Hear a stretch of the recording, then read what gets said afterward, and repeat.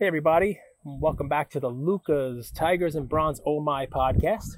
We have a special guest episode for you today with episode number 35. We bring you Blake Jamieson, one of the Topps Project 2020 artists. Blake's been pretty lucky with those magic numbers. He gets magic number 35 episode for us, and he was the artist behind card number 100 in the Topps Project 2020, a Mike Trout collaboration with Ben Baller. Many of you are familiar with what that card looks like because we've been posting it all week on our Instagram, and we've given away a copy every day this week. We're very thankful for Blake coming on and being so generous with his time, and we hope you enjoy this episode. Thank you all for listening.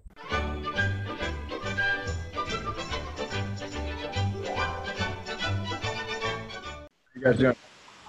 This is awesome. I'm excited about this. Andrew, I told him, I'm like, you're going to have to hold me down here. I'm like, this is good stuff, Let me man. give a quick introduction so everyone knows the players. Cage is pumped. Cage has been collecting cards since he was a kid. He was a big part of 2020, Project 2020. Cage, so A Andrew. big part by buying a lot of them. That's great. Helping the print runs out. Appreciate that. Andrew and I, we worked at VaynerMedia together. A great guy, has a real eye for creative. He introduced us to Blake, who, was an artist creative behind Project 2020. So I'm glad to bring us all here together. Well, Blake, I love it, man. I mean, I'm thrilled to have you on. We've had some pretty interesting guests for a podcast that is literally Monday will be a month for us. So, Awesome. Congratulations. Thanks. But the listener count, we have thousands of people listening already. I'm gonna say it's Andrew, but it's not. It's all me. I'm a lot of fun, but I really can't wait to chat with you. So, Andrew, why don't you kick us off and we'll just we'll chat. And I mean, Andrew doesn't know shit about baseball, so I'm gonna be leading this, man. But we'll go wherever the hell you want. Trust me. Great. Guys, welcome back to another episode of Lucas Tigers and Bronze Oh My. Every week we bring you 5 plays, 5 buying opportunities that we see in the market. And we also bring you a special guest. We scour the earth. We want to bring you people who have been in this industry, but, they may see it from a different angle. So ideally they add value to you because that's what we care the most about. We care about our community. We want to help them. And today we have a really, really special guest, Blake Jamieson. I hope I'm pronouncing that right, but he is the artist behind Project 2020, the infamous collab with Topps. And I'm really glad to have you. Thanks, man. Thanks for having me. Yeah, I'm excited too. This project has been absolutely so much more than I ever thought it would be. It's just so cool to be a part of. So I'm guessing a lot of people are going to know about Project 2020, but just in case they don't, right? There's 20 different artists doing 20 different cards. It's a 400 card set. We just hit the midway point. We just hit card 200 on it. Blake has done some of the more iconic ones, in my opinion. And you still got Jeter and Griffey remaining on yours, I think. So we're gonna have some fun ones coming out still. I'll be buying them, trust me. But yeah, I mean, I'm sure a lot of the listeners know about 2020, but I'm sure a lot of them don't. And I think, Andrew, you were about to ask, how did Blake get into this? And I guess that's going to take us to Barcelona, right? That's right. Yeah, so I actually worked in digital marketing for a decade after college and worked with a lot of awesome clients. And that was creatively stimulating enough for a long time. But on my 30th birthday, I decided that it just wasn't enough. I didn't want to live my life looking forward to Fridays and dreading Mondays. And so I quit that job. And at the time, I didn't really know exactly what I was going to do next. And I took this 5-week trip to Barcelona, Spain. And while there, I took this graffiti and street art walking tour through the city. And the city has just amazing history with street art and has attracted some of the top artists from all around the world. And street art specifically is something that's always kind of interested me. And after that tour, I got back to my hostel in Barcelona, and across the street, there was a paint store. And I saw that and I was like, all right, it's a sign. I went and bought some paint, and I started actually painting out in the streets. And that was thrilling in its own way and super fun. And I met some local artists there that were kind of gave me a lot of positive feedback, which I think is important when you're getting into something new. I had created for fun, as a hobby my whole life, but never really taken it very seriously. So I think I just got the nudge that I needed to, I guess, make the leap. And so when I got back to the US, I decided that that's what I wanted to do professionally, and I could use my digital marketing experience to kind of promote and build my own brand. And it's been awesome. So it's been 5 years now. And the fact that 5 years into my art career, I'm collaborating with an iconic company like Topps is, like I said, it's like a dream come true. So never did any art stuff before that Barcelona trip? You just, So, you picked up the next to the hostel. There's an art supply store, and you just get pick it up and say, "All right, now I'm gonna do this." I mean, nothing. so no, it wasn't nothing. Like I've always liked making art. I've liked photography, painting, all types of art. And my parents actually, I grew up in a very creative household. My mom is an artist. She makes these beautiful mosaics and mixed media pieces. My dad's an art collector. So they were actually encouraging me to go to art school and encouraging me to create. I kind of shied away from that because I didn't think it was a viable career path and thought studying economics and going into marketing was like the safe route. But turns out the safe route's not really any fun. So it's funny, Blake. I'm just gonna like an aside for you. Maybe you'll get a kick out of this too. As far as our guests go, right? So Yeah. I think our podcast has almost a theme of that, right? And I'd love for our listeners to hear that the traditional path is not always the right one, and Right. there's a viable path out there that you might not think automatically. So our last guest, Buster, who's got, I don't know, millions of followers. He's not even 20 yet, I mean, and he's a guy who said, you know what, I love sports and I want to be a sportscaster. I want to open these things up. And obviously, if somebody would have been in his ear and told him you can't do this, think of how different his life would be. Before that, we had a kid on who's in high school, who's rips cards, and he's got a 7-figure basketball card collection because he said, you know what, this is what I want to do. I want to start buying Giannis. I want to start doing this. He did a little research, and instead of doing day trading, that's what he did it with Jeremy Padawer on, who basically runs toy companies. And he decided that instead of going to law school and sitting through classes like I did, he was going to buy domain names when the internet squatting stuff became big. And he was selling millions of dollars worth of domain names. So it's funny. Our guests always seem to gravitate to this, right? It's the traditional path that might not be the right path for you. And I'd love for you to tell that story. That's great. And I'd love for our listeners to hear it because, I went through traditional path and you know what I got out of it? Student loans that I'm still paying. Yeah. So it is what it is, man. So I love hearing that. And I also love hearing that your parents are supporting because look, my dad's no longer with me, but my dad's the one that got me into cards. And I'm carrying that back down to my son. I got back into this because I'm trying to share it with my son. And I really love hearing that. And it's cool, right? I mean, you came back and it's nice to have a barn to be able to do your artwork in, right? That's right. No, I love it, man. You did your homework. Yeah, man. Well, your stuff is great, right? I mean, I love it. I mean, and I will give you credit. I might as well just jump into it because the way I did Project 2020, and I'm a Yankee fan. I'm in New York. You can't tell. I mean, this accent is more, it's Texas, right? But in any event, right? There's no Brooklyn here. So I love Griffey. Griffey was like, that was the Trout for me, right? Griffey was the guy. And I love Jeter. And so I was buying the Griffey, the Trouts, and the Jeters. Mm-hmm. So I only bought Griffey, only bought Trouts, only bought Jeter. But so like the Ermsey Trout was a cool one to buy, right? I mean, that was like, hey, I was smart, right? Yeah. So the only one that I bought, that was not a Griffey or a Trout. Yeah. I bought one for each of my kids. You recognize that? Yeah. Recognize the McGuire? That's a gorgeous card. Gorgeous card. Thank you. I mean, just an amazing card. Now, so talk to me about that card. Talk to me about like the impetus behind it, the background of it. And, if it's not going to get you too emotional, you can tie in your dad. Yeah, no, of course, man. So I grew up just north of San Francisco. My dad and I had season tickets to the A's. And so when Mark McGuire was kind of coming up, he was still in the minors, but he was also playing on Team USA. And so there's that iconic Topps Team USA card that was like my most prized possession as a kid. And we were actually driving at the time when he was on Team USA. We're driving down in San Diego. So like 400 miles south of like where he was playing. And even then he was in the minors. And we happened to like be driving side by side by him on the freeway. And so my parents were like waving at him and he thought like, he's like, oh, maybe I have a flat tire or something. And then they started waving an A's hat. And he's like, oh, okay, cool. And like, knew that they were fans. And then we caught up with him at spring training in, I believe it was in Arizona after that. And my dad talked to him and said, hey, we were the ones on the freeway waving the hat at you. So he called us his freeway fans. So like just having like, even sometimes as a kid, like just those tiny interactions and tiny moments is enough to like get you dialed in on someone and just like idolizing them. And then obviously like when he got called up, his rookie season, breaking the home run rookie monster, record, yeah, he's a monster. So he was a lot of fun to watch. So like there's no close second. He's my favorite sport, like athlete of all time.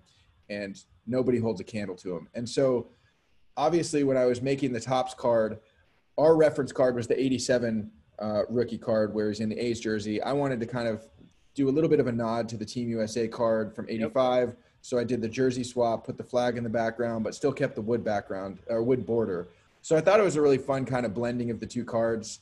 It's amazing. And if you don't have it, go get him. I don't know what these things are selling for anymore, because, and we could talk about the Project 2020 Hills of Valley. Actually, they're really reasonable right now. Which is awesome. And Blake, you have some on your site still available? I know you do your site, right? So if people want to buy something from you? Yeah, so proathleteportraits.com is my site where I sell autographed cards in limited quantities. The Mark McGwire's are sold out. That card also ended up on the cover of Beckett for the July issue. In fact, talk about a July card. I mean, I don't know if you're thinking about the timing of it, right? No, it was amazing. For 4th of July, it was so cool. And so, it's taped up there. All right, don't worry about it. Rip it off the wall. Come on, this is my podcast here. Rip it off. No, I'm just kidding. You don't have to rip it off the wall. Hilarious. All right. He's ripping it off. Yes. So, yeah, I mean, it was just kind of crazy how it all worked. Also, like with the momentum of the project, like the project got covered and like my art got covered on ESPN, Beckett, and MLB.com all within the span of like. There it is. Oh, that's gorgeous. Look at that. Yeah. So, and it's so cool. I mean, literally on the Beckett, it says Blake Jamieson and Topps Project 2020, which is bananas. Guys, if you haven't seen this card, right, we'll post a picture of it too, because I mean there are probably some people on here. I got Pokemon fans that are getting into cards. You know, we got other sports. We'll post a picture of the card. It is an amazing card, and it's exactly, if I would have drawn the McGwire, if they said to me, "Hey, McGwire," everybody else did the 87 Topps, right? And that's iconic in and of itself, right? The wood border on the card. I remember collecting that as a kid. It's the first set that I collated myself through PAX. Built the set, the 792 card top set, you name it. Right. And the McGwire was huge, but it wasn't a rookie. It wasn't. I mean, there was always that 85 Olympic team that was the cool McGwire card to have. Like, if you had the 87 Topps, that was cool. But if you were the kid on the block that had the 85 Topps with the Olympic team, all right, you were collecting cards. And you managed to combine them into one card, which that's the card I've needed for the last 35 years and didn't know. I love it. Yeah, I mean, it was so crazy. And like also with all the press and just like the momentum of the project, Mark McGwire was actually browsing MLB.com the day that my article hit. And he saw the article, followed a link to the YouTube video where I told the story about the Freeway fans. There you go. Remembered us. And so he like sent me an email the day that the card released. I got an email from Mark and he's like, "Hey, you want to jump on a phone call?" So like we had a 20-minute phone call. And you said no. You said no. I mean, I'm beyond this now. Busy. No, it's great. And it's also cool. Like, you sometimes grow up idolizing someone as a kid and then you might meet them down the road and it could be a letdown if you have a poor experience or they're not who you hope they were. And like, he was so nice and patient and like, it was awesome. It was so cool that he lived up to like all my expectations and it's just super nice dude. Yeah. I mean, well, listen, that's great when it happens. I mean, it was a dream of mine to meet Andrew and do this podcast. And when I finally met him, I was really let down. So you didn't let him get a word in, actually, when you met me. Blake, what was it like? What did your family say when they saw that article, right? Like, here you are, you take a chance on yourself, go to Barcelona. I love street art myself. Thank you. With this project, and almost overnight, right? You're on the front page. Yeah. What was that like? What I have two questions. What did your friends and like the outside circle say, and what did the people closest to you say? So, like I said, I grew up in such a creative household that they've always believed in me. And so it was kind of like, they were like, "I told you so." which is crazy. Cause usually that's like when I do something bad and then they're like, "I told you so." It's like, they were like super supportive and just like, didn't seem surprised, which is awesome. I also live stream on YouTube every night, Monday through Friday. 10:23 p.m. 10:23 p.m. Now you got to tell me why 10:23, because everybody remembers it instead of 10:30. What's the story? Yeah, no, there's a handful of reasons. 10:23 is my 23 is my favorite number. From 10 p.m. to 2 a.m. are my most creative hours where I usually do most of my best painting work. And also during COVID, there was so many live streams popping up and DJs and artists and musicians and all kinds of stuff. And those were all kind of like the after work hours of like, 6 to 10. And that was like it was a crowded space. And then also the last thing is like, it's just memorable. If I tell people 10, they might show up at 10:15 or 10:30. If I say 10:23, they show up on time. So it's kind of the perfect storm and it's been awesome. And like with my parents, like this is a whole family affair now. Literally every single night, Monday through Friday, My dad's on the stream. My mom's on the stream on a separate computer so that she can write her own comments. My sister's on the stream with my niece and nephew. Like, it's so cool, the community that we've built. The hobby community is just such a cool group of people, and they love it. And I'm able to give them a little bit of a look behind the curtain. I'll paint the Topps cards sometimes live on the stream. I'll do versions and let the fans decide which one to submit to Topps, so they can kind of have a say. And it's every night. This guy is like a clock. It's fun. It's fun. You did say something fun. We'll get to how the hobby family is great, but you said, the hobby family is great. Everybody's great. Now I got to get you to tell a story, right? So not everybody's great. Yeah. Right. When you get a little fame, you get a little, like, your name is on the cover of Beckett, and Mark McGuire is calling you to hang out with you, and you guys are gonna go eat a Big Mac together. But so. not everybody loves your stuff, and you get trolls. And tell me how you can handle a troll with a Ronald Acuna card. Tell that story. Yeah. So, and that's just one example of many, but yeah, I think that like there's a lot of trolls on. It's really easy to be kind of brave behind a keyboard. And I think a couple things. Number one, if I don't have any trolls or any hate about my art, then I don't think it's polarizing enough. And if everyone just agrees that the art is like, okay, then it's like really boring. That's right. And so I love when art starts a discussion, and I don't care if part of that discussion is negative. I really do appreciate people's feedback. If they don't like a certain thing about a card, I will listen to them. It doesn't mean I'm going to change the next time, but I will kind of take that into account. And yeah, I mean, we had a guy on Twitter that was just basically calling it like, I don't know, Barf 2020 or something. He was just like, making like jokes about how he hated Topps 2020. And I just was it Darren Ravel by any chance? No, but we did get into it on Twitter as well. No, it's just this dude on Twitter, and I was like, okay, well, I appreciate your input. And I don't even remember exactly like what I said, but I was like, oh, who's your favorite player? And he told me, and I was like, all right, I'm going to send you some cards of Acuna, and then I'm also going to send you some of the Project 2020 cards just so you can see what they look like. Because I think they also look, to me, most of the time, more impressive in hand than on the site. 100%. There are a couple exceptions to that because Topps did the same finish on every card, and there's some that would have looked really cool if they were refractor or chrome cards. Those ones can be a little underwhelming in hand, but in general, I think that when people see the cards in hand, they get a little bit more understanding of the project. And so I sent him a couple cards, and then, I mean, he's one of my biggest advocates now. He sees, he sees other people like might be talking crap, and he's jumping in being like, don't you say anything bad to Blake. He's another good lesson, right? A good lesson about our hobby, about what we do here, right? I mean, not everyone's going to love you, but look what you did. You turn a hater into a fan, which is pretty impressive. But I'm going to pivot for a second, because you said something that is going to lead me to a question. You said, you want your stuff to be controversial, and you'll take that guidance, and you might not change.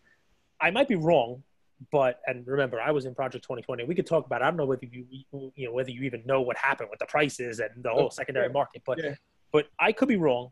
But I saw your first work, which was Nolan Ryan, right? And man, please don't hang up on me. But that was a little vanilla compared to the other stuff that you've done so far. And I don't know. I mean, I'm a lawyer, and you're not supposed to ask questions you don't know the answer to ahead of time. But I have a feeling.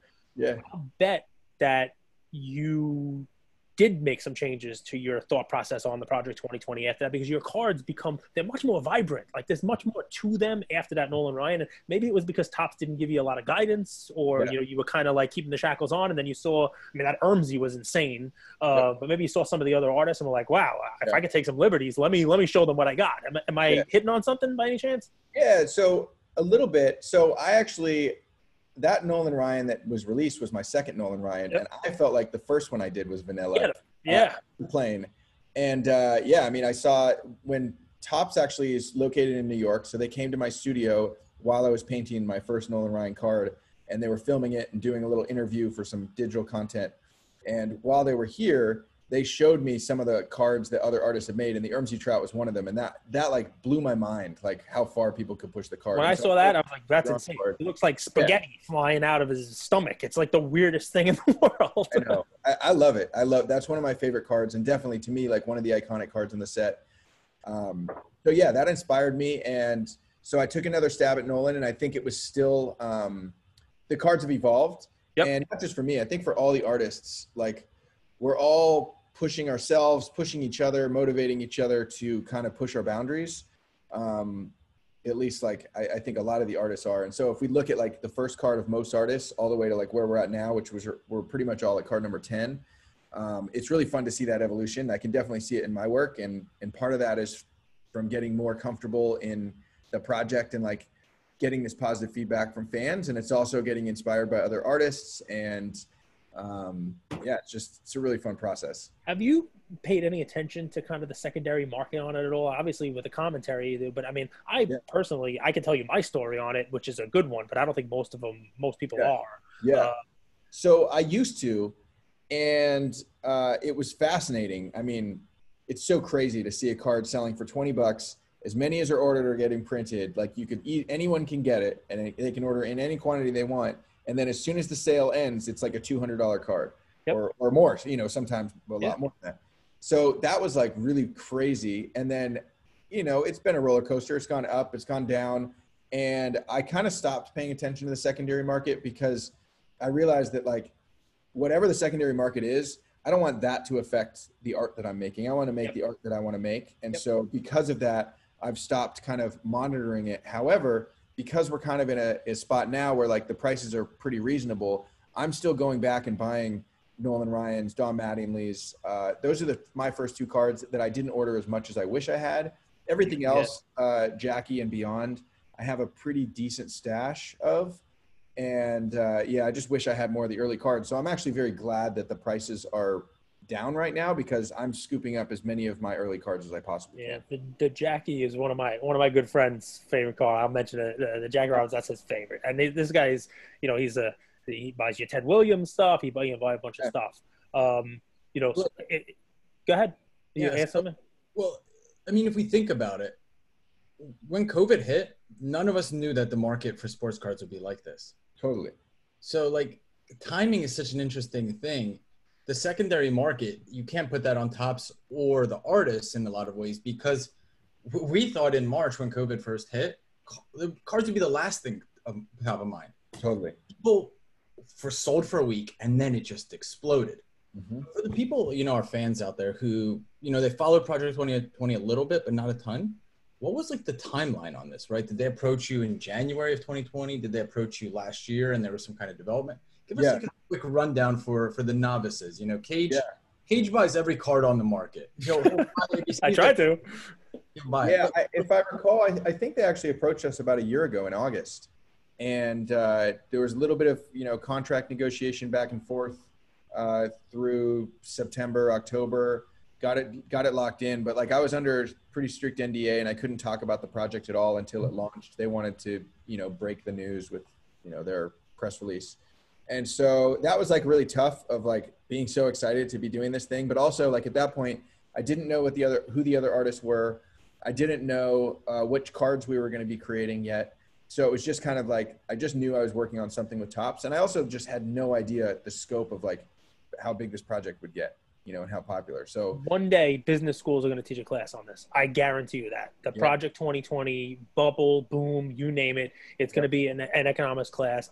Wharton. I mean, the Netflix documentary.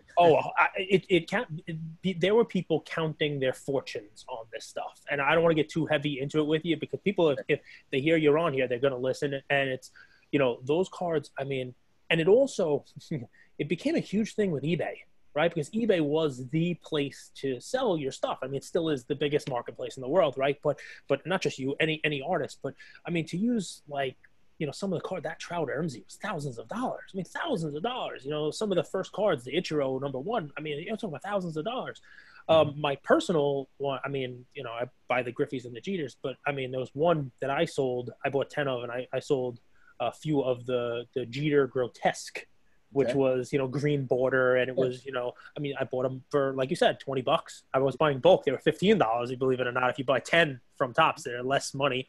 And you're right. I mean, as a pre-sale, because Topps takes months to send these things out, right? I was selling them $200, $300, $600 a card for these things. I mean, it's just insane. And, people were, counting, I got all this stock, I'm buying a house. But then what happened was shipping delays. And then the price changes, and then they want the refund. So Memorial Day weekend, you know it, obviously. Memorial Day weekend was like the pinnacle, and then after that, it was like everybody didn't want the cards anymore. And it was just crazy how – and everybody's like, I'm not taking it. And, I mean, it was just – it went up and came down. I mean, it's like the laws of gravity, right? We had the whole deal. And lucky for me, I mean, I bought most of these things for my kids. You know, I built like sets of them. I have two kids. I was buying for them. I have hundreds of these in my basement, you know, so it's great stuff. I wish Topps, I'm not a crap on them at all because I know you want to collaborate with them in the future, but I wish they could figure out the logistics of it. I think they have a logistic company doing it, but what number? So I want to get into this specific card and how we got the collaboration with you and Ben Bowler, but what number was your Trout? My Trout was number 100. 100, right? Number 100. So what card are we up to right now? 200. Yep. Right? I think the Mariano and Jeter that are up on the site now, it's 200. I got this in the mail today, so you can see it because we got a video. So this is my Topps delivery in the mail today, literally this morning. Great timing, Andrew, for having Blake on today. There you go. I'm going to open this up, right? They're in the bubble wrap. Oh, I hope you get the gold. So this is – So as they're opening, can I just tell you from my standpoint? Yep. Like, I didn't buy a single one of these cards. For me, it comes off more as art. So I don't know which angle you see it from. Like in the beginning, you mentioned street art. When I went to London, there's free walking tours of street art in, I think it's East London, Tottenham. And I think one of the best ways to see a city. So when I saw your cards, saw the creative, to me, it was an investment. It wasn't money. Plenty of money to be made in other spaces. It was, this is cool. This reminds me of Jordan and Dior, you know, when they collab. Mm-hmm. So for me, it came off from that angle. I wasn't in all of that May 31st, whatever, Memorial Day. So that's how I saw it. Yeah. Hey, what'd you pull over there? This is card number 100. On the day they're releasing number 200, card number 100 is finally in my hands. Yeah. So it's an interesting thing, right? When you're buying these things, you have to bake all of that in, right? Now, this card, so Topps, if you're listening to this, because I know you listen to every word that I say, Topps, you got to figure out a way to get these in people's hands quicker because, I mean, that's just the deal. So it's not gold bordered. Talk about how, and I'm going to use the slang, right? How did Ben Bowler do the bling? How'd that collaboration come together on this one? Yeah, so Ben and I met through this project, and it's actually funny if you look back. It kind of started with a little bit of Twitter beef, but it was kind of a misunderstanding. But that's okay. And we got past it and became friends through the project and just started, you know, talking and every so often sharing our process a little bit, sending cards to get feedback from each other. And so I had sent he knew that my Trout was coming up next and he was like dying. He's like, come on, let me see it. And I was like, I don't know. It's not quite done. I don't know. It needs something else. I just don't know what, because I knew that Trout had to be special. You know, only current player in the set, most popular player, super iconic. So I sent him the card and he's like, you trust me? I was like, yeah. He's like, let me do something with it for you. I was like, okay. He's like, send me the, you know, Photoshop file. And so, yeah, I mean, he basically offered to like bling it out. And like when Ben Bowler offers to bling out your card, you definitely, you know, you say yes. So I cleared it with Topps. I was just going to ask that. Yeah. How quickly did you call Topps? very like same day, like immediately. I was like, hey, Jeff, I have this, you know, we have this idea and I think it would be really cool. And like, you know, and surprise, I thought that they were going to push back on it because other artists then would be like, oh, you know, I don't know, whatever. They're like, Topps gives us a lot of freedom to do stuff like that. And so we're open-minded about it. They let it happen. They also helped position it as card number 100, which is kind of an iconic, you know, milestone. Just like 200 was the Jeter by Tyson Beck, which is absolutely gorgeous. I think it's a great card so far.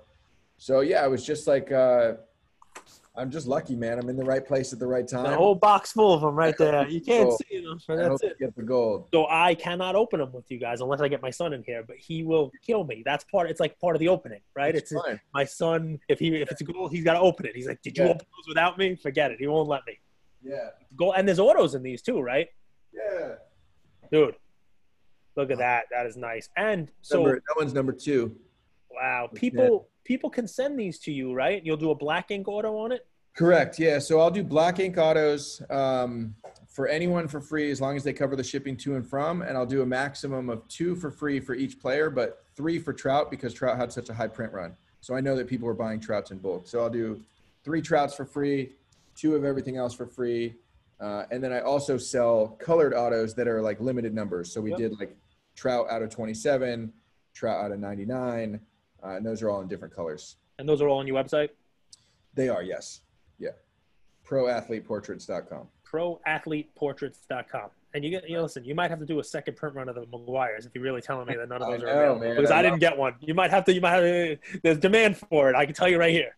So you might have to do a second run of the McGuire ones because I missed out on those. But yeah, so the Ben Bowler, that 100th anniversary, that's cool. If I'm right, that's the second highest print run of all of them, right? Correct. Yeah, just behind Keith Shore's Ken Griffey. So I don't want to start a Twitter beef. What do you think of Keith Shore's artwork? Honestly, it's grown on me a lot. I like it. I think that, like, again, we get back to polarizing. He is polarized. Like, some people love it, some people hate it, and that's exactly where I think an artist wants to be. I love the simplicity. I love the bright colors. It's also like something as an artist that can be very challenging when you're developing your style is coming up with something that's different enough from everybody else that people see it and they know it's your work. Yep. And it took me a long time to get to a point where I'm close. I still think like someone like Keith Shore or Ermsey, they have that so dialed in, like there's no mistaking them with anyone else. Whereas I'm gonna read you a text, right? So this is one of my friends who also buys, and he loves your Jackie Robinson one. This is the same guy, right? He texted me he texted me yesterday when the Keith Shore one that just came out, right? When Keith Shore's out, he goes, he's gonna kick my ass for reading this, but whatever. Keith Shore, you're not gonna know his name, so you can't hunt him down, right? But so actually, it's probably worse for Old Man Allen and Fucci. But I'll read it anyway, guys, because I love doing this shit. It says, how did Keith Shore go from the most shit part of Project 2020? Well, Fucci and Old Man Allen, but they don't even deserve to be mentioned, to the most entertaining part of it. So it's exactly what you said, right? Like, he's grown on you, right? And here's a guy who, I mean, when Keith Shore stuff used to come out, we were like, what is that? And now he's like, I'm buying it. He's like, this is great. I'm buying the car, which is cool. And guess what? That's art. Right? Yeah, he's got Daryl Strawberry in there holding the strawberry. I mean, that's awesome. Yeah, it's art. And honestly, like, I feel the same way about Fucci and Old Man Allen. Like, they've grown on me a lot. I think part of the project, like when everybody had just released one card, we didn't know the artist's styles yet. We just kind of saw this mishmash of stuff, and it was really hard to come up with the concept. And so if we look at like the popularity of the project, the first 20 cards were not that popular until everyone started putting out a second card, and you started seeing 2 Fucci's, 2 Blake Jamesons, 2, and it looks good together. To see how it was going to happen, like, cohesively. And then we also end up with like 2 Jackie Robinsons interpreted totally different by different players, and you put them next to each other and you can start to see, okay, this set's going to be really interesting. And there's so many different ways to collect it. You can do it by player, you can do it by artist. It's so much fun. So it's funny, if somebody would ask me about Project 2020 and they'd say, what would you buy now? What would you deal?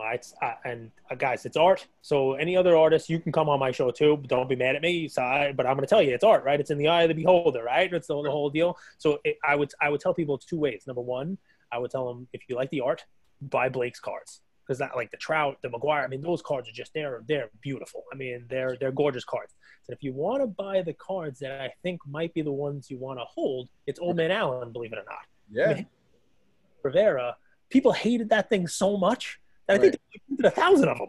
Yeah. They're just over 1,000 cards, which, by the way, there's something to be said about scarcity, right? Of course. Yeah. Like the ones that there are none of, they're going to have some value. And that wasn't one of the first 20. I think it was in the 50s, the Old Man Allen. Let me ask. Go ahead, Andrew. And I think you'll appreciate this, Blake. So when you do street art, right, you pour your heart into it. You have a message. You want to tell a story. But you don't get any feedback there, right? You don't know what the viewer's thinking. Going into this project, how did you, knowing you're going to get so much feedback, it's going to be so polarizing, you're going to get so much critique and so much love, how do you keep your creative integrity and keep your mind clean, right? Like going on Twitter, it could pollute your mind. You almost lose, am I doing the right thing? Do you question yourself? I'm interested. How do you keep that purity? How do you keep that integrity? Knowing you're going to get the critique? Yeah. So a couple things. So going into the project, my expectation, and I didn't really have anything to base it on. It was just my, gut feeling. I thought that print runs were going to be 200 on the low end and 2,000 on the high end. Like, I literally was hoping, okay, I hope my Mike Trout does 2,000. I hope my Jeter does 2,000. I hope some of the other less popular players hit at least 200. That was like, whatever I had convinced in my head, like that would be successful to me. And obviously we are long past that. And so that's like, humbling and really cool. And also like, honestly, like I'm running a business and I get a royalty. So like the higher the print run, the more money I make, which is great, which I can reinvest into my art. So those expectations were smashed. As far as dealing with like the whether it's critique or positive reinforcement or anything, I mean, as an artist, you always deal with that anyways. It's just amplified a little bit more with the project. So I've been painting professional athletes for 2-3 years now. I've painted about 400 NFL players and a couple dozen players in other sports. So like I'd already been sharing that type of work online, and I definitely don't have the type of audience and reach that Topps has afforded me before the project, but I did have a decent following. So like I've always been dealing with people not liking my work or people really liking my work or somewhere in between. And so like I think as an artist, it's important to like pay attention, but also never give anything too much importance, both with praise and with criticism. And so I've just tried to keep that mindset as everything scales up through Topps. And do you get a chance to say, like, have an input on the print run, or is it sold out and Topps just decides that we're going to print more? No, the print run, right? It's just available. It's available for 48 hours. As many as they want to print, they print. Yep. And so like us artists buy our own cards from Topps just like everyone else. So we choose to buy however many we want. So like, it's also interesting with the print runs, like you mentioned with the scarcity stuff, is like when I have a card that has a low print run, it is less royalties for me, but it also means that the secondary market or the value down the road is valuable too. So like I'm always incentivized to like buy as many cards of mine as I can afford, because even if it's a low print run card, then I end up with a bunch of a low print run that's worth a lot of money. And then if it's a high print run or a high demand card like a Trout or a Jeter, then I've got a bunch of them that I can autograph and sell, signed autos of. So it's really like a win-win situation. But in terms of the print runs, we got no say on it beyond like, if I go buy 250 cards or 500 cards, that's added to the print run. But once that 48-hour buying window ends, that's all that's printed, and the print run's released, and it'll never be printed again. That's awesome. That's great stuff. So if given a chance to collaborate with another artist on card number, they're not going to give you another 100, man. They gave you the 100. You're not getting 2, 3, or 4. You can lobby for it. Tyson get number 2. Yeah, Tyson. Yeah. Tyson got 200 with the Jeter was awesome. So actually, speaking of collaborations, I actually had F. Dot, who's a Brooklyn artist. I'm in Long Island City. He came to my studio yesterday, and we painted all evening. And then we did on the live stream, we released a collaboration print that was actually a print of Babe Ruth. And so wow. I did a portrait of Babe Ruth, and then he did his Blob character. So we called it Blob Ruth. And it was fun. And we did a limited edition of 25 dual sign prints, which sold out very quickly. And then we have a couple other prints, small and a large print, that are just print on demand available on the site. And so that collaboration was so much fun. It was literally like that happened 12 hours ago. And I would love to do that as much as possible. Fortunately, there's a handful of artists that are all in the New York area. Andrew Thiel's in the area. JK5's in the area. Sophia Chang is from Queens. I don't know if she makes it back here. Gregory Siff is also from New York. I love his work. Thiel's Jeter was the one that came out the same day as your McGuire. I bought a bunch of pairs of those. Boxes of those. Yeah. That's a great Jeter too. That's really nice. Oh man, and that's actually something that people don't realize too that can impact the print runs is like what you're paired with. Oh yeah. So getting paired with a really nice Jeter card with the McGuire, I think definitely helped because more people wanted to buy 2-packs. 100%. Same thing I'm with one of them. Yeah, exactly. I think when I had a drop with Ben Baller, was that Ben Baller recently? Or I think we swapped days. I don't know. It's just like it's really interesting looking at like even like the day of the week. Like Monday cards, Tuesday cards tend to do really well. Yep. Versus like Thursday, Friday cards, people are starting to get burnt out. They've already spent some of their budget for the week. They go into the weekend, they have 2 days without cards, and then they're like fiending again on Monday. So like the ideal situation would be like dropping like a popular player like a Jeter or a Griffey on a Monday with either another popular artist or another popular player. That's like the recipe for like the perfect amazing run. You have it down, right? It's like, I want this. I want my Griffey on a Monday, and I want to drop with Ben Bowlers doing his on another popular guy, and boom, there's my print run. That would be money. So you guys who are listening, we don't have video to this. We're all podcast. You don't see, but a friend of mine introduced us. He put us together.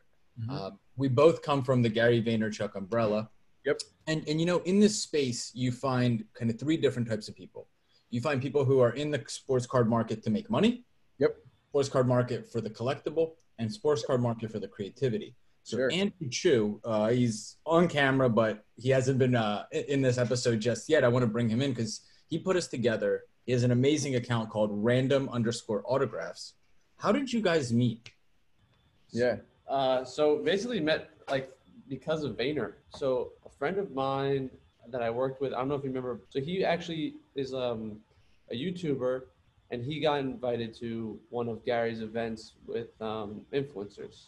Nice. So he took me there, and we met Blake's girlfriend, and she invited us to an event that she was DJing like a few nights. Like she's like, hey, like Thursday night, I'm doing this event. You guys should come by. We come by. Blake introduces himself. He's like, I'm an artist. And I was like, dude, this is so awesome. Because like I always painted on the side, and like it's like my goal to one day be an artist. And like I was like, I will like come by your studio. I will help you clean and sweep the floors, like whatever it is you want to do. Like I will help you. I just want to like learn. Blake, And, don't you think Andrew is an artist really out of the heart? Of course. Yeah, Absolutely. look. There's art. That's like facial hair art too going on here. Look, yeah. look at this guy. He's a work of art himself. Amazing stuff. Listen, Blake, I'm having a lot of fun. So I don't know if you could tell, I'm a fan. I appreciate it. I love it too. Yeah, man. So look, He's just like a kid in a candy store, to be I am honest. a kid. He's a kid in a candy store. He loves sports cards. You got to understand, you know, Cage, he has a young son, and they rip packs together. They collect together. I think there's this beauty in the hobby. You brought it up earlier, Blake, about the community. That's really the beauty. Like parents who collected in the early 90s, bringing their kids into the hobby, having an experience. You know, it's so hard to connect with people these days, right? Kids are on their phones, they're watching TV, they're on Netflix, they're constantly bombarded. Right. And parents struggle to find that connection point with their kids. I love that part of the hobby. I don't have kids, but I see it. I'd love to talk about that a little bit because I think what you've done is you've created artwork and added it to a hobby that's been primarily just, maybe I'm wrong here, financially focused the last 6-7 months. Has been like, how can I find the right card, the right horse in the race to flip? Sure. Yeah. I mean, it's awesome. And it's cool because like I was the kid that grew up collecting with my dad. So we were going to the A's games and watching Mark McGwire. We have pretty much every card printed from 1985 to 1995. That's also the junk wax era where every single print run was hundreds and hundreds. Right. Thousands So he has thousands of cards worth $4. Exactly. You should come to my basement. I think we have exactly the same cards. Yeah. No, and it's cool because like my dad, I remember my dad always saying, oh, like my mom would give us crap about, yo, you bought more cards. And my dad's like, this is going to pay for Blake's college. Don't worry. Don't worry. And, you know, there's definitely like some I told you so with that as well. She's like, no. But she was always like patient and gave us a spot in the garage or wherever we were living at the time. Like these boxes moved with us across the country, moved to Florida for 10 years, back to California, still have them all. So like when I got the Topps project, I went into the garage and busted out these cards. And it's fun because a lot of the cards in Project 2020 fall into the set, you know, the 87 McGwire's in there, the 91 Frank Thomas, Ken Griffey, like all those cards are all within the era where we collected. So I fell out of the hobby for decades. I mean, I'm 35 now. And when I got into this project and I started talking about, oh yeah, I used to collect cards with my dad and, you know, I haven't collected in so long, but these are the players I like. These are the teams I like. People in the hobby just started sending me. They're like, hey, we want to get you back into collecting again. Here's a card for your PC. Here's a box of cards. Here's some packs to open. And I mean, we're at the point now, like every Monday on the live stream, we do Mail Mondays and we just open stuff from fans. And sometimes it's stuff that they want me to sign and send back, which I'm happy to do.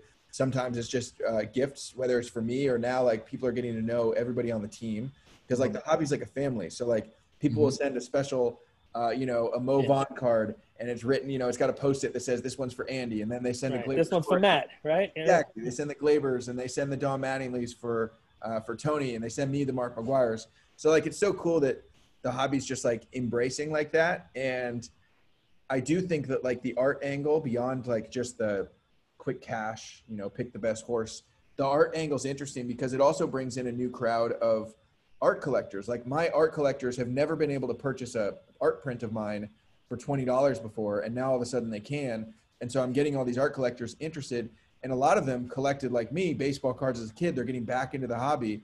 And, you know, if you look at like the mindset of an art collector or a baseball card collector, they're both the same type of people. They love collecting. They love kind of the story that they assign to a specific card or a piece of art, more so than the art itself sometimes. And also in the art world, there are flippers too. There are people that invest in art to resell. So we see like those people coming over and crossing over into the sports card world. So it's just like, I mean, the project was so so perfectly timed. I think with just everything that's going on in the world, it's like, you don't even know the half of the timing of it, right? Because I got 2 kids at home who don't have school during this Corona, right? And, you know, they did their Zoom stuff, you know, hopefully it's better next time around, but, and they basically did 15, 20 minutes worth of work. Hope their teachers don't listen to this, but what a joke you guys are. But in any event, right? It's and then they're like, Dad, what do I do the rest of the time? My son, who is a sport lunatic, like, you know, you have him, he's 7 years old, and he'll name you anybody who's on any team, the sports, from cards, from collecting with me, right?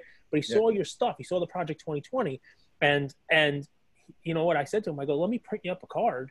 And he's like, print up this one for me. So I don't know if you can see so well. That's a Zion that he did, 7 years old. Oh, dude, that's amazing.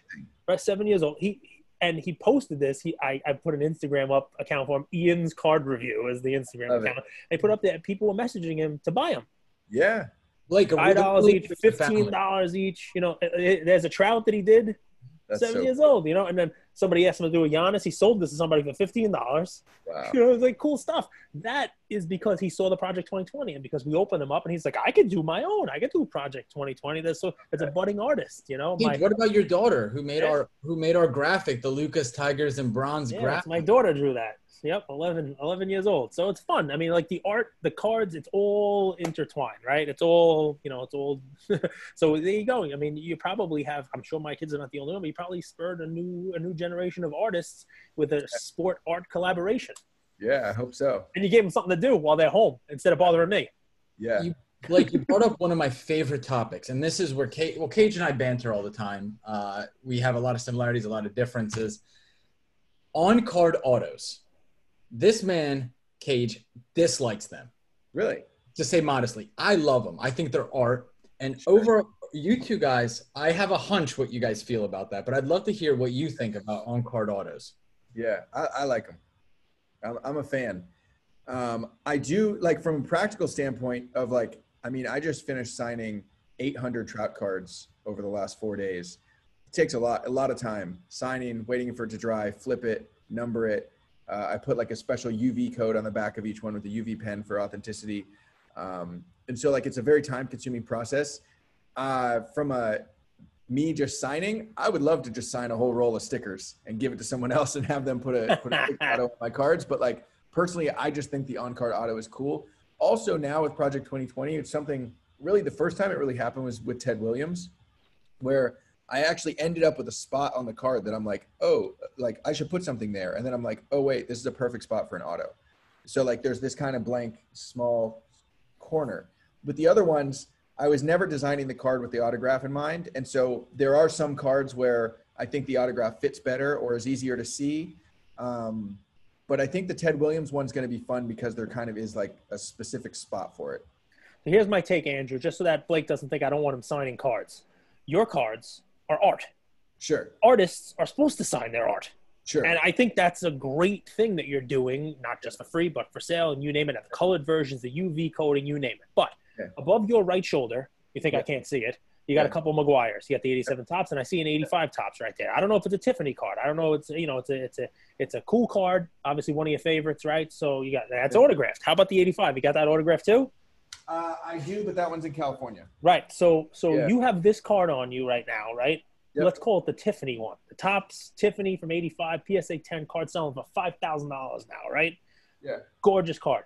You happen to walk past Mark McGwire on the street, all right? And all you have is a samurai sword and that 85 Topps Tiffany. What are you having him sign?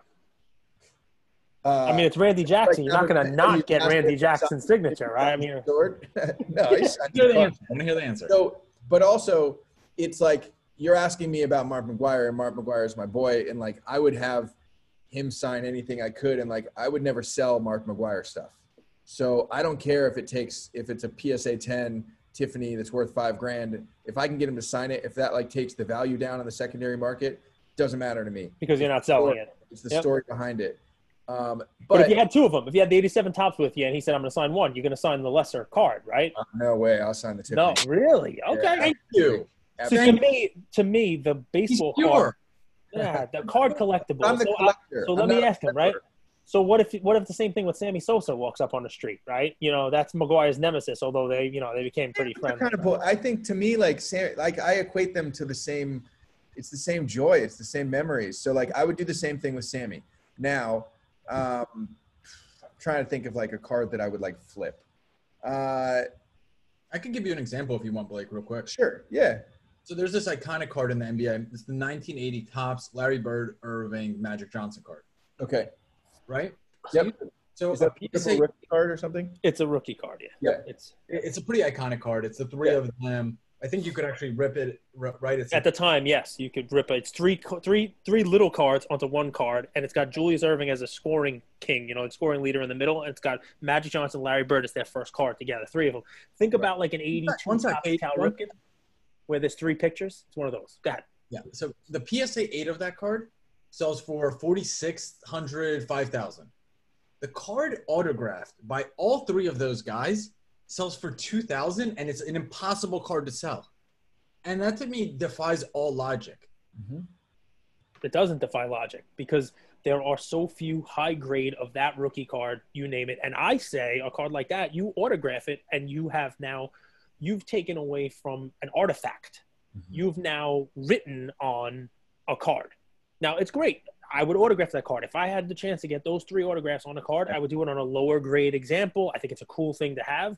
But a high grade card, there's just so few of them out there that I think the autograph, and a lot of people love to have the autograph on a higher grade card. But for me, and I have a PSA 9 of that card, so don't even think about what that's worth. I'm not getting it. Would you want to hear what Blake has to say about it? Yes, I do.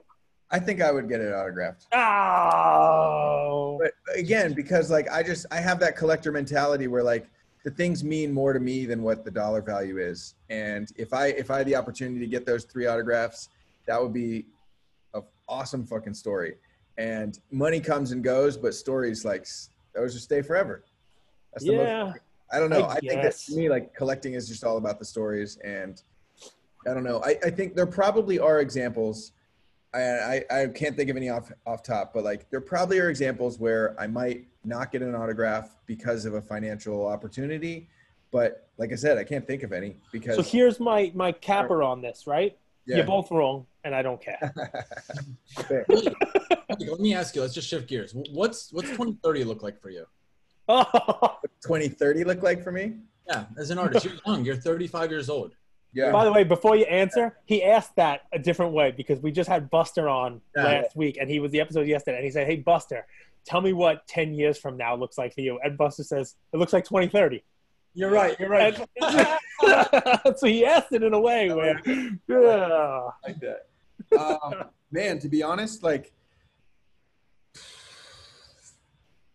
in a way, like I don't think that far ahead. I've kind of.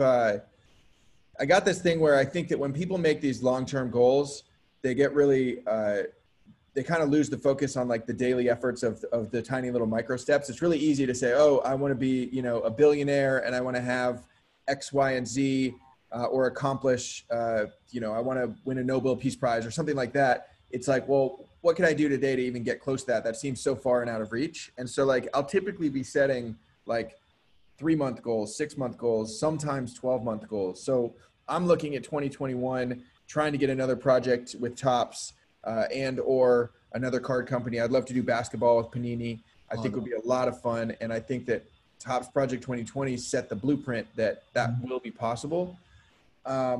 Honestly, beyond that, I mean, there's no like 10-year goal. It's more like a life goal. Like I want to inspire other people to like do what makes them happy. It doesn't, if it makes a bunch of people become artists, that's awesome. If it makes a bunch of people go become whatever, like biologists, like whatever makes them super happy. Like I would love to be able to inspire as many people to do that.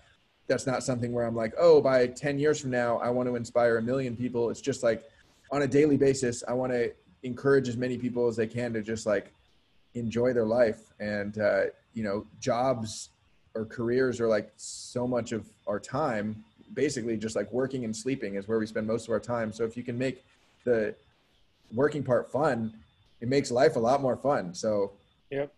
I love it, Andrew. It doesn't really answer your question, but no, it does. It 100% answers. I was going to ask you what you want to do next, but I mean, Andrew's great. I'll shut up and I'll ask you a question. I'd love to hear it. Right. So there are a lot of people listening to this. We have a pretty diverse audience, but people do like to hear the success story that you are, right? And we bring a lot of people on who, and we talked about this in the beginning, they don't follow the traditional, I'm going to go to school, I'm going to go to college, I'm going to do this, and I'm going to put my suit and tie on every day, and I'm going to go to work, right? And it's great to have people like you on who tell people that there is another path, right? But what I like to also get out of people like you is you're 35, and you had that Barcelona 30-year-old, I'm going to buy, you know, the art set, and all of a sudden Topps is calling me. It didn't happen like that, right? I mean, you know, so is there something you tried to do that, you know, you fell on your face? Is there some story you can give to our guys? Because there are people who are going to try this. There are people who are going to go out there and they're going to do this stuff. And they need to know that you didn't come back from Barcelona and Topps was on your voicemail saying, hey, by the way, we know you bought paint. So come make baseball cards for us. Yeah. So I think that the part of the story, and it's not even necessarily a failure, but it is something that I think a lot of people resist doing sometimes and they shouldn't. Is working for free. So I've always, since I started painting full time, I've kind of been in the mindset of like, there's really only two price points for my art. Number one, it's full price and it's not cheap because I value my art and I value my time and it's worth what I think it's worth. I'm not going to discount that. On the flip side of that, I will either work for full price retail expensive or I'm free. And because I don't want people to, you know, if I have a $2,000 painting and I say, oh, I'll sell it to you for $200, they're going to value it at $200. If I tell people this is a $2,000 painting, don't worry about it, I'm doing this for free, they still value it at $2,000. Working for free, and this goes for artists, it also goes for other industries, can get your feet, you know, it brings opportunities that you could never foresee. And so I can trace back everything that's led me to Topps. I can work backwards in how this has happened with free paintings. I did a free painting for Howie Mandel, you know, iconic dude. That was actually the first painting that my parents were like, really, they were like, wow, we know Howie. Like, that's so cool. You're painting for him. You're getting to meet him. I did a free painting for him just to get exposure. Super nice guy. Also loved the art, which is awesome. He introduced me, his manager introduced me to Rick Harrison from Pawn Stars. Rick is actually a very big art collector. So I said, hey, I'll do a painting for Rick as long as I can go to Vegas, deliver it in person. I do a painting for Rick for free. And obviously in between these, I'm also doing paid work. Like I'm still staying busy, but like this is the path that has led me to Topps. I did this for free. While in Vegas, I met this guy named Jared Faison, who is an ex-NFL player. Now he manages NFL players. He loved my work. He said, man, you should really get into sports. How about this? Paint 3 of my clients for free. I'm going to have them promote you like crazy. Their teammates are going to start buying your work and it's going to be great for you. I was like, okay, screw it. Let's do it. Did 3 paintings. CJ Anderson was my first one. As soon as I gave CJ a free painting, he bought a painting for $5,000. That was the most I'd ever sold a painting for, like literally same day. He's like, that one's dope. Let me buy another. Like, great. So that got me encouraged to like, oh, sports are great. And the reason why is because these guys have the resources to pay full price. They have amazing photographs online of them doing incredible physical feats that turn into dope photos. And they're inherently competitive. So when one guy gets a painting, the next guy wants a bigger painting, and the next guy wants 2 paintings. And so that led me into the sports world. I played lacrosse in college. So when the PLL, which is the Premier Lacrosse Leagues, was started by Michael and Paul Rabel, I reached out to them and said, hey, congratulations on starting your own pro lacrosse league. Let me do a couple paintings for the office. I'll do it for free. They're normally $2,000 each. They say, of course, that's dope. They put them up in the office. Jeff Heckman, who's the leader of Project 2020, is a big lacrosse fan. He's following them. He sees the art that's in their office. It's in all their videos. He reaches out to me on my email and says, hey, we want to get you in this project. So it's like, I can trace, and I can tell you this, Project 2020 has been life-changing. I have like, before this, with COVID, I was like, I don't know how I'm going to pay my studio rent. I'm going to have to downsize, you know, because athletes aren't playing. They don't know where their income's coming from. And instead, I was able to, I've expanded. I have gotten 2 more studio spaces. I have like 7 employees. 4 of them here part-time, or 4 of them here in-house full-time, 3 part-time. It's been an absolutely life-changing experience, and I can literally trace it back to like working for free like 5 times in a row, which is so crazy to me. So that's like, again, it's not falling in your face, but it's like I was willing to do that for a long fucking time. Sorry to swear. A long time of free work can pay off in ways that you would just never expect. Like when I painted Howie, I didn't know that was going to turn into tops, but like it literally did, which is so cool. And now you got to meet me, which is the really highlight of your year. To touch on your question, because I run Blake's finances. It's my job, and I feel like nobody knows this guy better than me right now.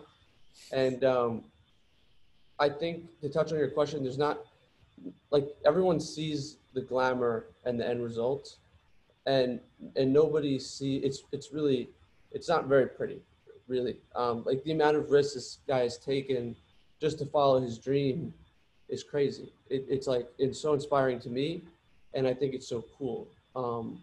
And it's really something I think a lot of people like should learn from and not really forget about, right? Like it's someday we'll post all my overdraft charges. Yeah, like basically. It really is wild, and it just like goes to show for like young kids, like no matter how hard it gets, like you have a dream and a goal, like you just keep pushing, and it's gonna get really scary. But like if you believe in yourself, like he does, like it's gonna happen. And I think that really is like the whole story, and I think like it's so cool. Drew, first off, I believe in you. We met a year and a half ago. I believe in you. And something Blake said, and the way you approached him, right? You're like, Blake, I'll work for you. I'll sweep your floors. I'll work for free. Just give me an at-bat, give me a shot, right? Right. How cool is that? Like attracts like. And I'm interested, as you saw the before, the during, the after, and I hope you guys stay together for a long time. Tell me more about that. Blake, like what is it like? And this is kind of a question for both of you. What is it like now that you're an artist, but now you're also a leader? You have employees under you, right? You have all of these other aspects of your life that you also have to learn, as well as creating the art. What's that been like? People coming to you to work for free. It's a little change. Yeah, no, I mean, it's awesome. I think like in terms of like, Andy and I have known each other for a couple years now, and he would come into the studio nights and weekends. It was always fun to have him around and work on projects. And there's a handful of people like that I've gravitated to them, or they've gravitated to me through this kind of shared interest in art. And so they come by the studio. That doesn't happen so much anymore because we have staff and we're just like working all the time. But even before, when I didn't have so much going on, like there were always people coming by to paint just because they enjoyed it. I loved having my friends over for like wine and paint nights, and I have like like overalls and like shoe covers, and I'd get like random people that have never painted. I'd get them all decked out, hand them some paint like in a cup, and just have them like splash it like on a canvas. Like it's so like therapeutic. Mm-hmm. So like in that sense, I've always loved like I guess like mentoring people on the art side of things. Now it's like it's the same type of thing with the employees, except they're also getting paid. And like we have, I mean, it's just like you get more successful, if you want to say it, and the problems get bigger, which isn't a bad thing. It's just, it's the reality. So like now all of a sudden, like when it might be like, I was like, oh, I don't know how I'm going to pay for rent this month. Now it's like, oh shit, I don't know how I'm going to pay a vendor like $20,000 this Friday. And sounds like a Biggie song. Yeah, no, I mean, it's true. It's crazy. And so fortunately, especially on the money side, which I think is, I can admit my weaknesses, is one of my definitely financial responsibility is not my strongest suit. And so, having someone like Andy was the first like full-time W-2 employee, and it couldn't have been like a better choice because like he literally fills in a lot of the gaps that I'm lacking. And so I think that we make a good team. Yeah. I would be remiss not to show you. So my sister's my best friend. She's 10 years younger, but awesome. She's a painter. Dope. Yeah. Hopefully one time we could come to New York and paint with you. Absolutely. You're welcome anytime. But you're right. It's so therapeutic for her. It is. He's in Philly. Okay, Philly. Oh, that's not far. No, I was living in Brooklyn, but then COVID I needed more space. Of course. Yeah. That's awesome. Well, yeah, you guys are welcome whenever. I can't paint for shit. Nobody can until they do. That's good. It's a good one. By the way, there's the title of your episode. Yeah, nobody can Nobody can until you do. I love that. I know. I have just two last questions. Cage, anything top of mind? Anything you want to bring up? Anything that's we haven't covered that you might want to bring up? No, I mean, listen. I want to thank you for being generous with your time. Obviously, I mean, it's amazing what you do with your fans. It's amazing how you just basically 1023 every night. You're there and something different, and the accessibility is crazy. But I would tell everybody who's listening to this, if you haven't checked out his website yet, we mentioned it once. Do it one more time for me. Yeah, proathleteportraits.com. Proathleteportraits.com. Check him out. He does these really cool like UV, the colored autos of this stuff. I mean, I'm gonna go on and grab a couple also. My son has his favorites, so we're gonna get some autographed versions of them. But yeah, I mean, it's really just a thank you on it, and you kind of touched on it. I might put you on the spot. You're gonna hate me, but because it's competing companies. If you could tell me your dream project, next one up, right? Would it be doing hockey for Upper Deck? Would it be doing a basketball project for Prism? Would you try to stay with Topps for loyalty purposes and do something else, baseball? So here's the thing, and I've learned this in painting for pro athletes over the last 3-4 years. Is I paint for an athlete. C.J. Anderson, for example, when I painted for him, first portrait ever, he was on the Broncos.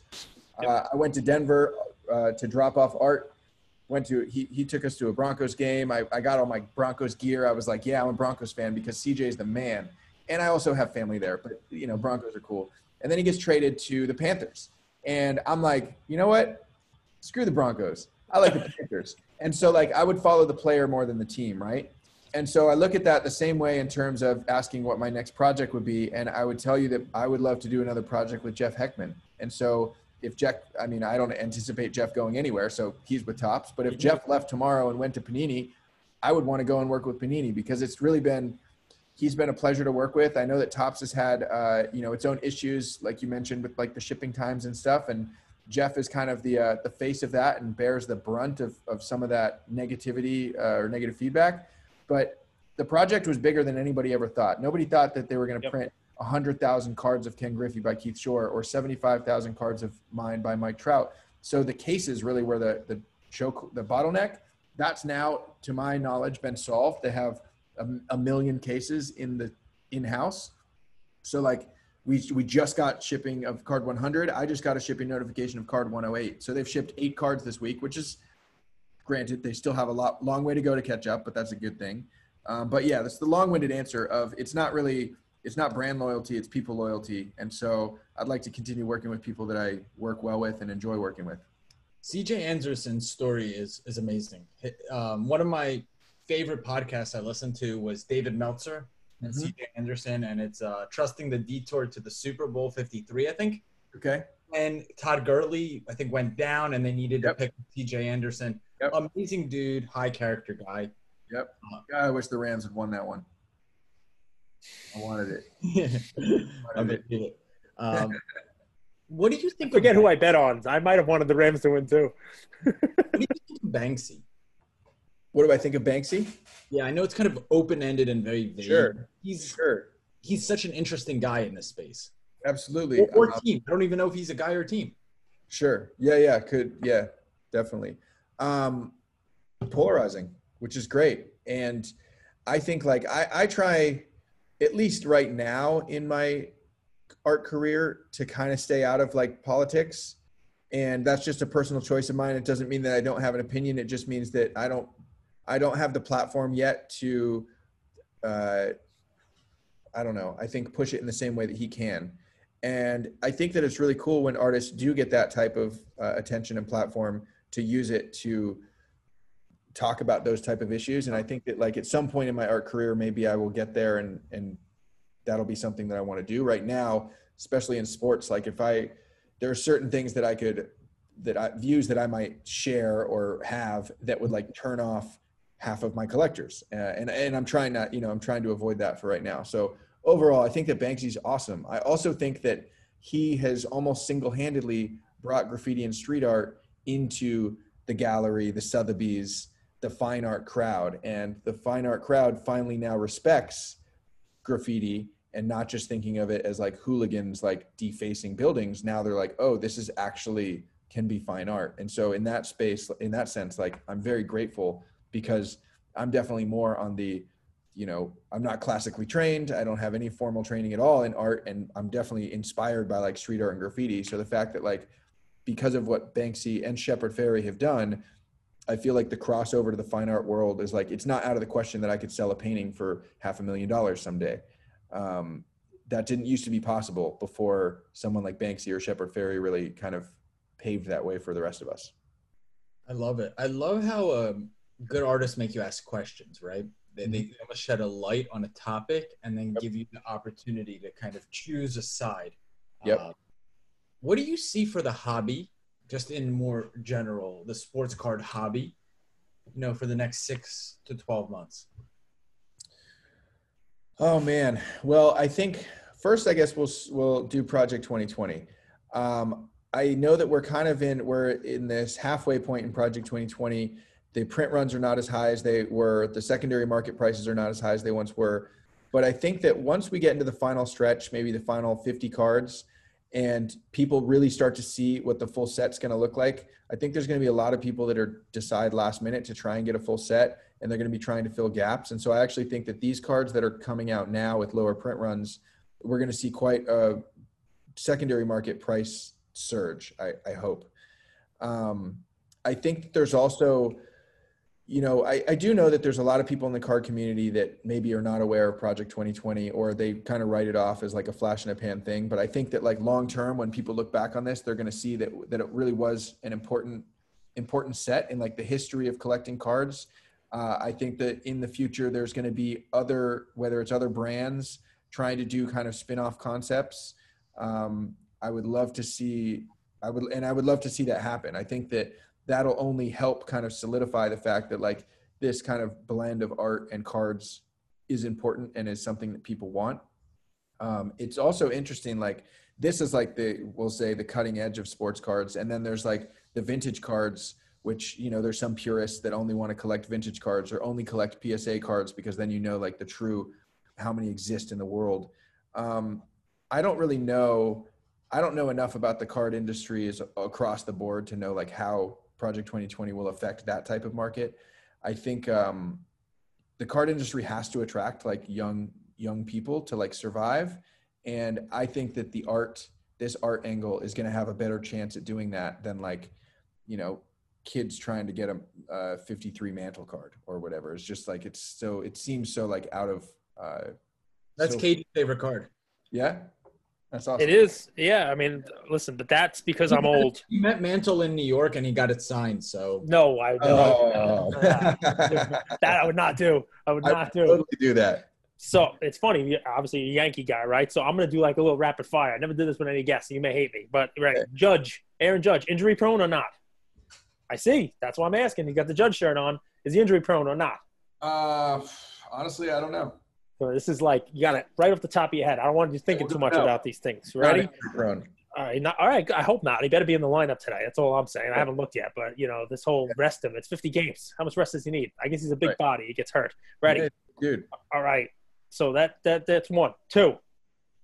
Keep or fire. You got to keep one, fire one. Matt Costello or Andy? Go. God. Sorry, Matt. Matt, you're gone. Yeah. All right. Shore Mariano. The Shore Mariano Rivera. Does it piss you off or not that they're the only one that has more print run than you? Be honest. Well, it's the Shore Griffey. Shore Griffey. Excuse me. Shore Griffey. Yeah.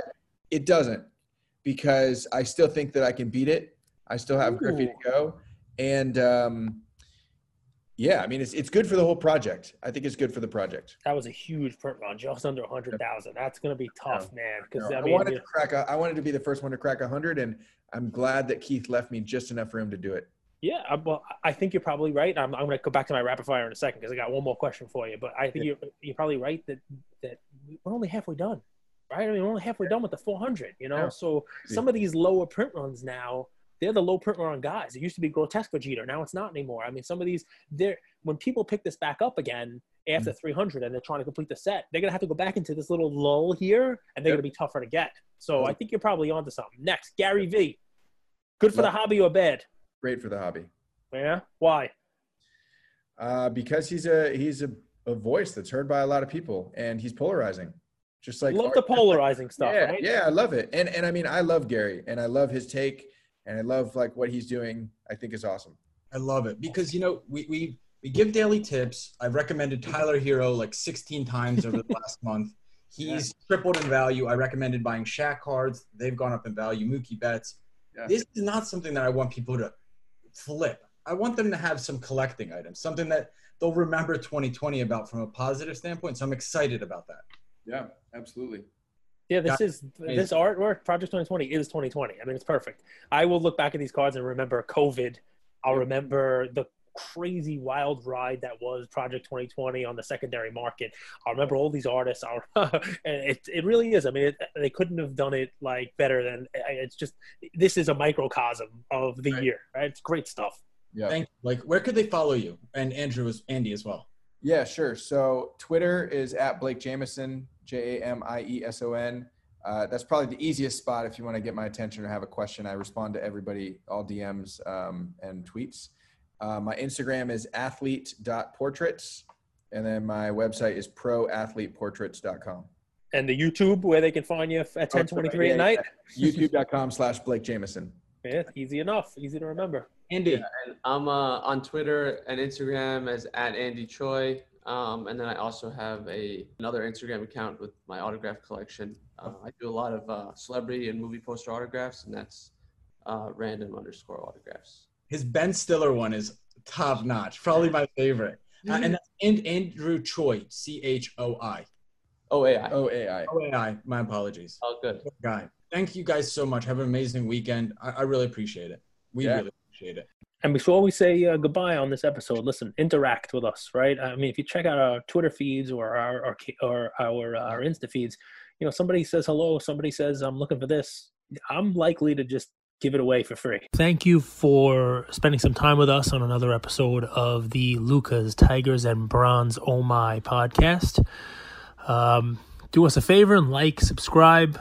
You know what? Don't just like and subscribe. Everybody does that. If you like us, tell your friends, tell your neighbors, tell your enemies, tell everybody. And we hope you got something from spending some time with us today, and we'll see you next time. Thank you.